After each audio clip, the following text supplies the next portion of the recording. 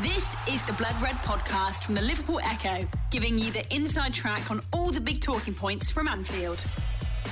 Hello, I'm your host Paul Wheelock and welcome to the preview podcast to look ahead to Liverpool's visit of Southampton to Anfield. The Reds will be looking to make it a club record 7 straight victories to start the season on Saturday afternoon. And given the brilliant form they are in, you would not back against them doing just that. But Southampton have not done too badly against the Reds in recent years. And I spoke to Adam Leach, the chief sports writer at the Southern Daily Echo, to get the lowdown on the Saints. We talked their start to the season, Danny Ings, Mark Hughes and Virgil van Dijk. Then we hear from our Liverpool FC correspondent James Pearce, who sent over his thoughts after attending Jurgen Klopp's press conference on Friday. You'll hear from James again, along with Red supporters, in our post-game show, which will be published on Saturday night after the match. But until then, enjoy this preview. The Blood Red podcast from the Liverpool Echo. Hi Adam, thanks very much for joining me on this podcast. Just getting you on to see how Southampton are shaping up going into the game against Liverpool on Saturday. Merseyside's a place you're well acquainted with at the moment, isn't it? Yeah, we seem to be there all the time. Everton, first away game of this season. We've got Everton a week on Tuesday as well in the Cup, and Everton was the last away game of last season, and so with Liverpool in the middle, that's 4 trips in 4 months basically, which is seems quite remarkable. We won't be back for quite a while though after this, I don't think, barring any more cup draws, of course. Of course. So Southampton is Liverpool on Saturday though. Liverpool are having a fantastic start to the season, as you'll be aware, but how is Southampton doing at the moment? Bit of a mixed bag, to be honest. Bit of a mixed bag. Obviously, this was always going to be sort of a rebuilding season after last year, where they came within a whisker of getting relegated and just stayed up at the end.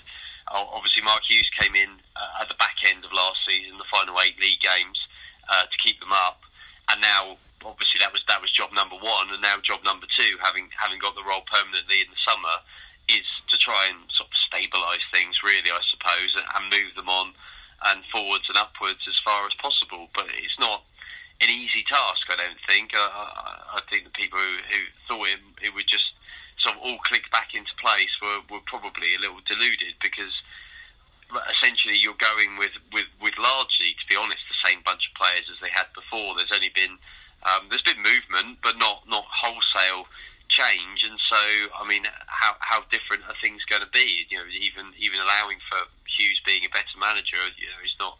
No managers are, you know, going to make a miracle. He's got a magic wand. So it's been difficult, and the start of the season has sort of reflected that. Performances have been better,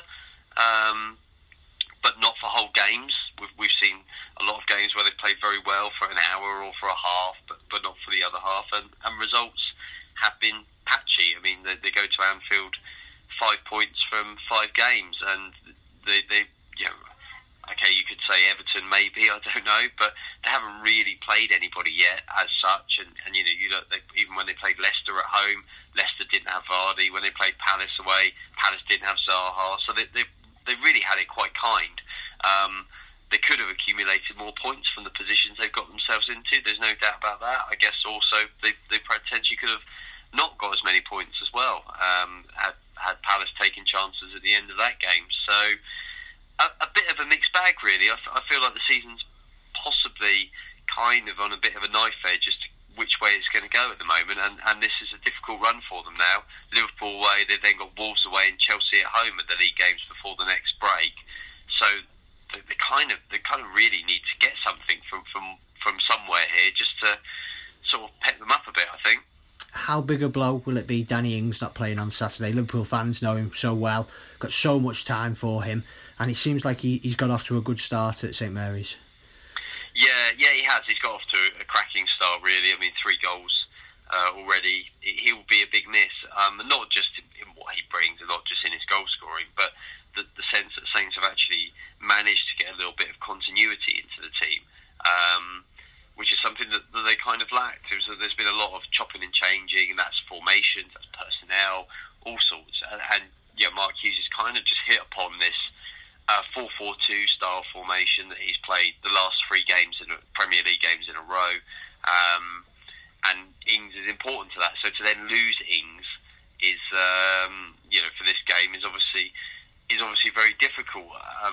At the press conference before the game, I was asking him, well, what is the temptation to go, okay, well, look, we go 4-5-1 then, and we kind of park the bus a little bit without Ings and see what we get. But I think for him, for Hughes, it's going to Liverpool when they're in such great form. It's a bit damned if you do and damned if you don't, isn't it, really? Because you can pitch up there and stick with 4-4-2 and bring another striker in and kind of have a go, and you might end up getting hammered, or you park the bus and you end up loose and you get accused of being too negative and never giving yourself a chance. So I think it's a difficult call. I get the impression when I spoke to him, he hadn't entirely decided on exactly what he was going to do, but there's no doubt that losing Ings for this game is a pretty big blow for them.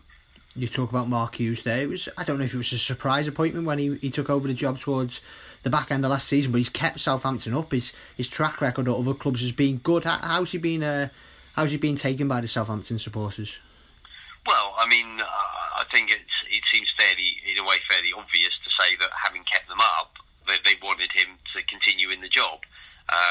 They were really staring down the barrel before he came in, and he did the job and kept them up. I mean, I think for most people, if you'd have said, I mean, he came in with 8 games to go and they ended up with 8 points from those 8 games, I think if at that point in time, that probably wouldn't have looked like that was going to be enough to keep them up. I think you would have assumed they were going down if they only got 8 from those 8, but they were obviously, they got the points in the right games, if you know what I mean, and Swansea's, utter capitulation really, both of those things combined really helped them. But I think everybody felt it was the right move for Hughes to be given the job and to be given the chance to stamp his mark onto the team. But like I say, I've got he wouldn't ask for sympathy, but I certainly have a certain amount of sympathy with him, because I don't think what he's taken on is really an easy job.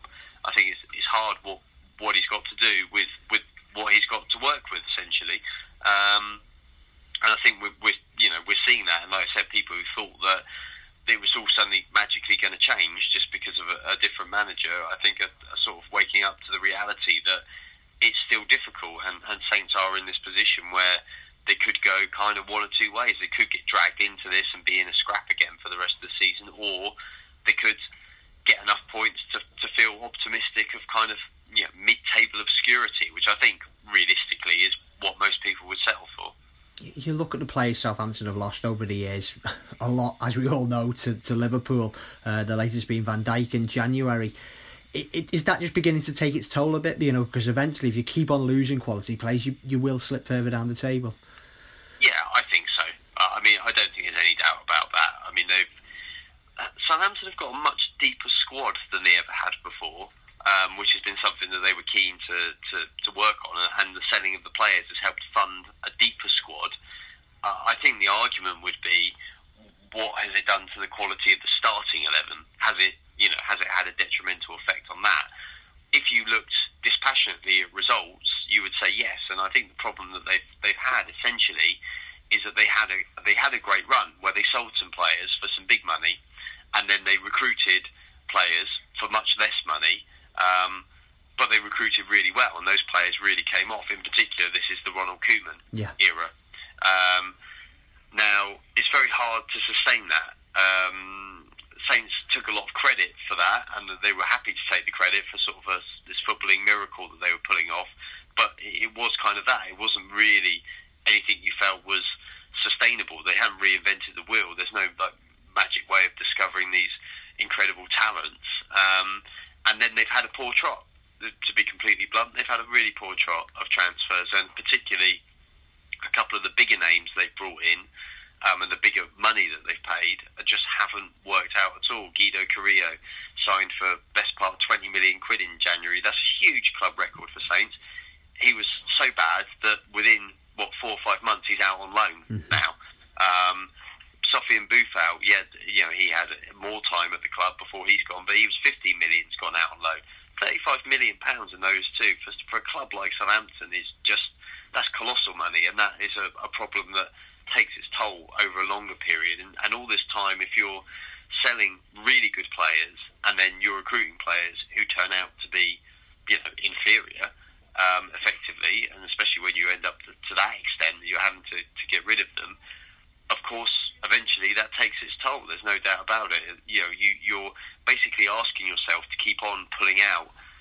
a Mane and Van Dijk type signings all the time.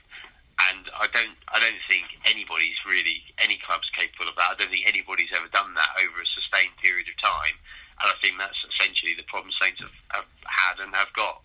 Just a quick word on Van Dijk. I think it's fair to say it was a massive fee. That is definite. But I think it's fair to say that Liverpool supporters have been surprised by how just good he is. You know how much how much he's transformed the defence since he's played for Liverpool. Are you surprised or shocked that he's just come in to Anfield and settled straight in? No, I can't say I am, because he's top quality. I mean, we were saying after 6 months of watching him, this guy.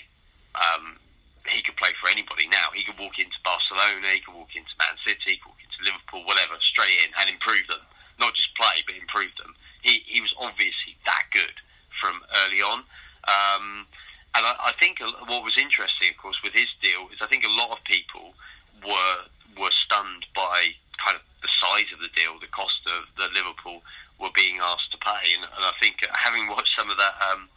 the Man City documentary that's going around at the moment, obviously they sort of showing that they were in for him, and there's a kind of comment in there of sort of they want how much sort of comment that's in there, because it on the face of it seemed like a lot of money, but I think Saints were right. I mean, they valued him fairly. He's a £75 million player. That's just his place in this kind of market. So for me personally, having watched him, I can't honestly say I was that surprised. I think he is that good, and obviously he's proving it on a huge stage, which he's now performing at Liverpool. Just a final one. Southampton, not last season, but in recent years, have had some good results against Liverpool, both home and away. Can you see the team coming to Anfield on Saturday and getting anything and stopping Liverpool's perfect record? It's pretty hard to imagine, to be completely honest, at the moment. Saints are still a team in a very much a developmental phase. I think Hughes is kind of working on things that hopefully will bear fruit in the longer term, but in the short term it's going to be I think it's going to be very difficult, and given the form Liverpool are in. I guess the only caveat I would add is that you don't know, we certainly down here don't know what Jurgen Klopp might do in terms of rotation. We know obviously that we've heard him speak about the large number of games in a short period of time they've got, so it's hard to know exactly who will play, and maybe that will open up an opportunity for Saints, who is not, it's not the A team as it were, and they've still got a very, very good squad of players, but maybe that will just give them a little bit more of a chance. But on the face of it, if you're completely honest, you would expect it to be a Liverpool victory. But it'll be very interesting to see the way that Hughes decides to go after it. But I think they will be fairly positive. I think that's what they'll do. I think he's trying to encourage a positive mindset in the players, and so I don't think he'll want to put negative thoughts into their head about just desperately clinging on for dear life on the edge of the penalty area for 90 minutes and hoping for the best. The Blood Red Podcast from the Liverpool Echo. Well, we've just heard from Jurgen Klopp ahead of Liverpool's Premier League clash with Southampton at Anfield on Saturday afternoon, and not surprisingly, Mo Salah's name featured heavily.